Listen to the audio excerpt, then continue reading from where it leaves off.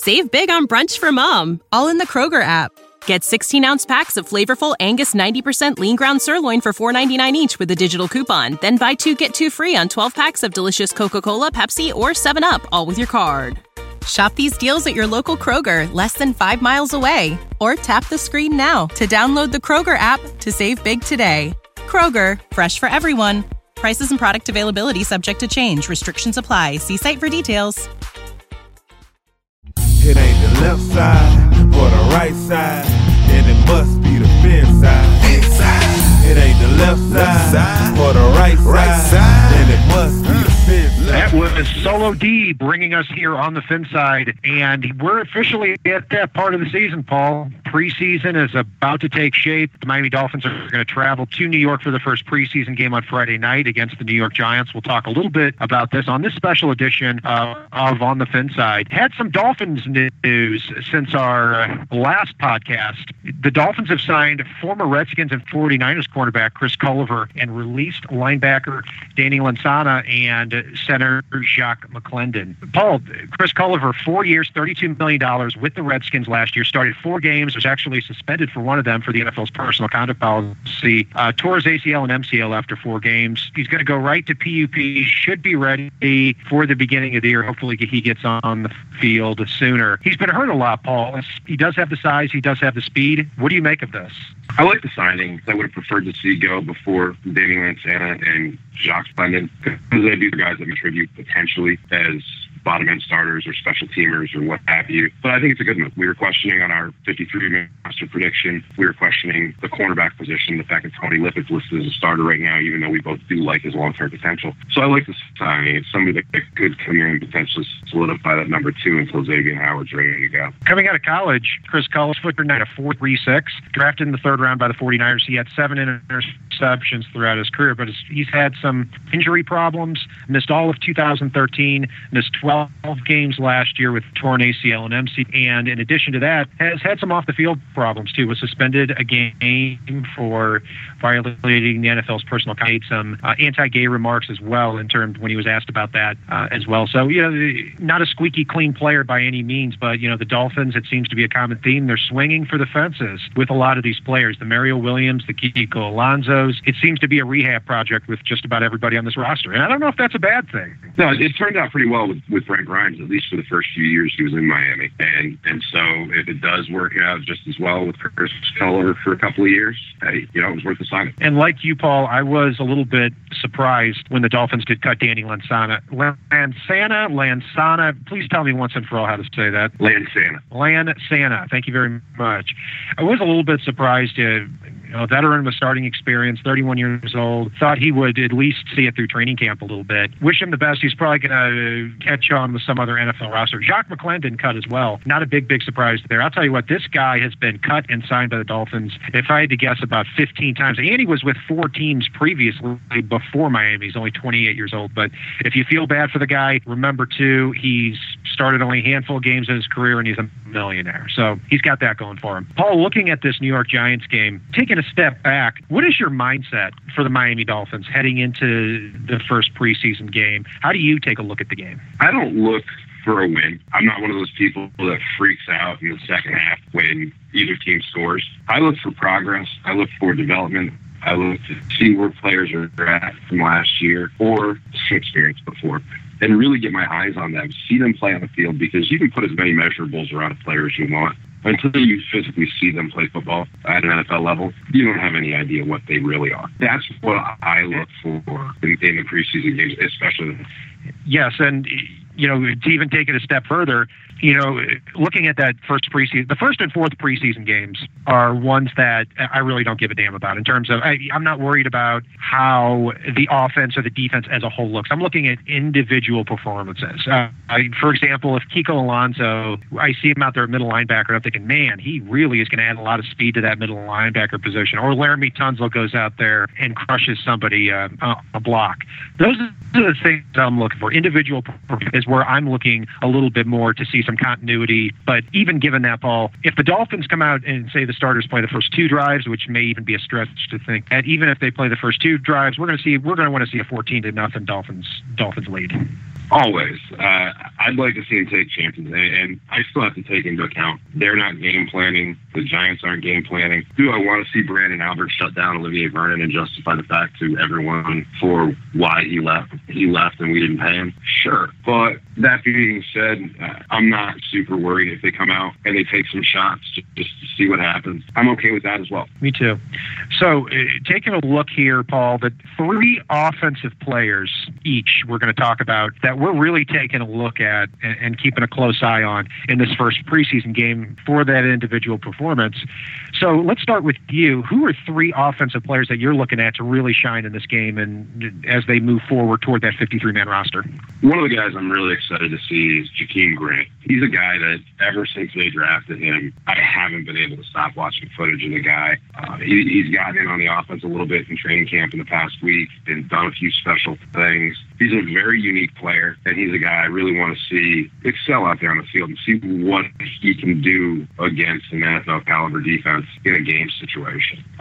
Leonte Carroo is another one that I'd like to see what he's really got in that game situation and how he and Jarvis play off each other, potentially in that first series if they're able to get on the field at the same time or even the second series. And then I want to see the offensive line, in particular those 2 guard positions.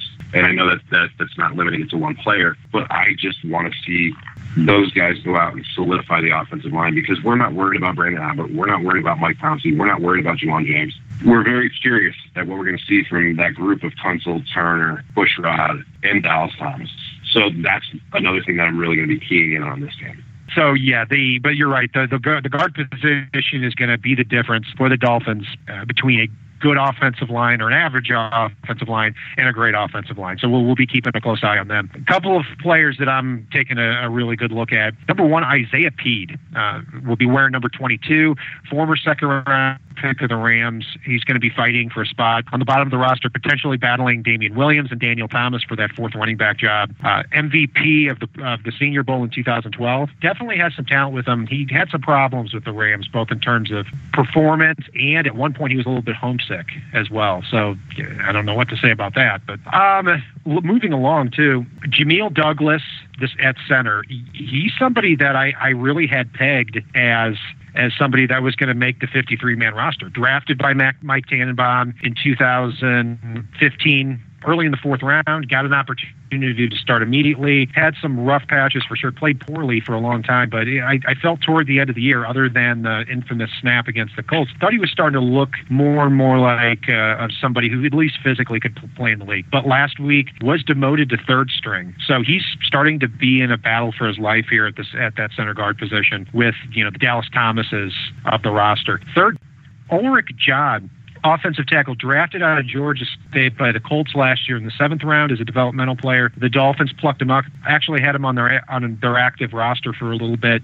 6'7", 295 pounds, tall, lanky, but does fit that possibility as a potential future swing tackle for the Dolphins. And the Ulrich Johns are the players on this roster, Paul, along the offensive line that really bear looking at for those backups, because if you think about it, it's very unlikely that they keep backups making $1.5–2 million a year, especially 4 of them: Dallas Thomas, Jermon Bushrod, Craig Urbick, and one person I'm forgetting too.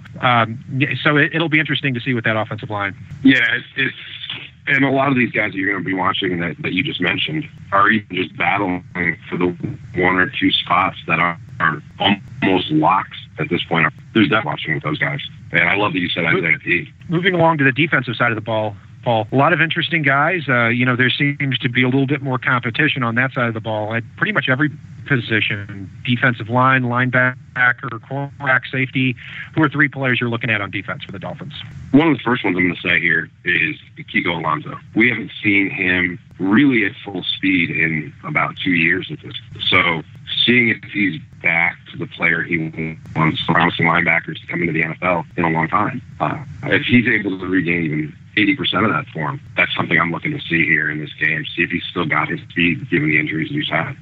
Jordan Phillips, what he's able to do to potentially unseat Earl Mitchell at that defensive tackle spot is another that I'm going to be keeping an eye on. And then really Tony Lippett, he's a guy that intrigued us a little bit when he got the chance last year, intrigued us after the draft last year when they announced him as a defensive back. back, and really intrigued us yet again when they announced him as the number 2 starter at corner. So he's a guy that I'm very intrigued to watch and see what Miami gets out of him in this game. I'm looking at a few different players. The first one, Cleon Lang, defensive end. Dolphins signed him from the CFL, 6'4", 290 pounds, had 15 sacks on 35 games in the CFL. He's competing at a very stock position, but you see the success that the Dolphins had plucking Cameron Wake out of there. They were very excited about getting Cleon Lang, but he does really face an uphill battle moving forward. Looking at, too, James Burgess, linebacker from Louisville. This is someone I had pegged for the Dolphins as an undrafted free agent.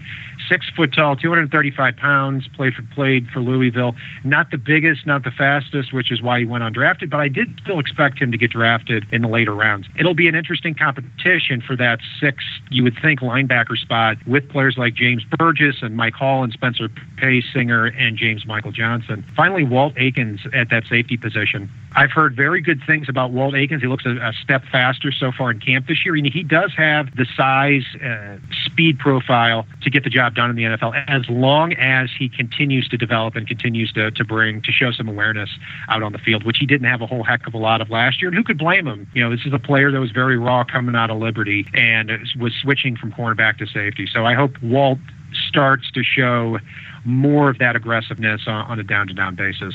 Paul, just for the hell of it, what's your prediction for this game? I think the first half is probably going to be a pedestrian, 14-7. I'm actually going to go with Miami here. The second half, you're going to see it turn into one of those 30-28 goofy games because you see backups slugging it out with backups and people that aren't going to make the roster anyway, missing coverages and you name it on both sides of the ball. So I'll go 30-28, and I'll be a homer and say Miami here. I'll be a homer, too, and say Miami, 18-17. They'll score, make it 17-16, and then they'll say, what the heck, we don't want to do this anymore. We're going to go for 2. They get the 2, and they win 18-17. So that'll do it for our special edition of On the Fin Side leading up into our first preseason game. Solo D, take us home. Yeah. Dolphins Nation, DWA. It ain't the left side or the right side, then it must be the fin side. Inside. It ain't the left side or the right side, then it must be the fin side. Listen, Dolphins fans across the land all tuning in to see what Brian, Cat, and Paul about to do again. We rep our team, you can't change, stop, or ruin it. All we need is to figure what to do to win. Fins Radio, live and direct. Win or lose, we showing up for every contest. No puppet talk, it's all raw and unfiltered. Voice of the fans when the season looks peculiar. Rockin' aqua orange over here, then you familiar. Every week they coming through our speakers to fulfill the crave we have to hear about our team and all the latest news. Vets the rookies trying to make the team, paying dues. Current players and alumni interviews. City to city, state to state, follow the moves. Call the hotline, Dolphins talk set to go. Best sports team and show all across the globe. It ain't the left side or the right side, then it must be the fin side. It ain't the left side or the right side, then it must be the fin side. It ain't the left side or the right side, then it must be the fin side. It ain't the left side or the right side, then it must be the fin side. Who that? So low, so low, so low, D. So low, so low, so low, D.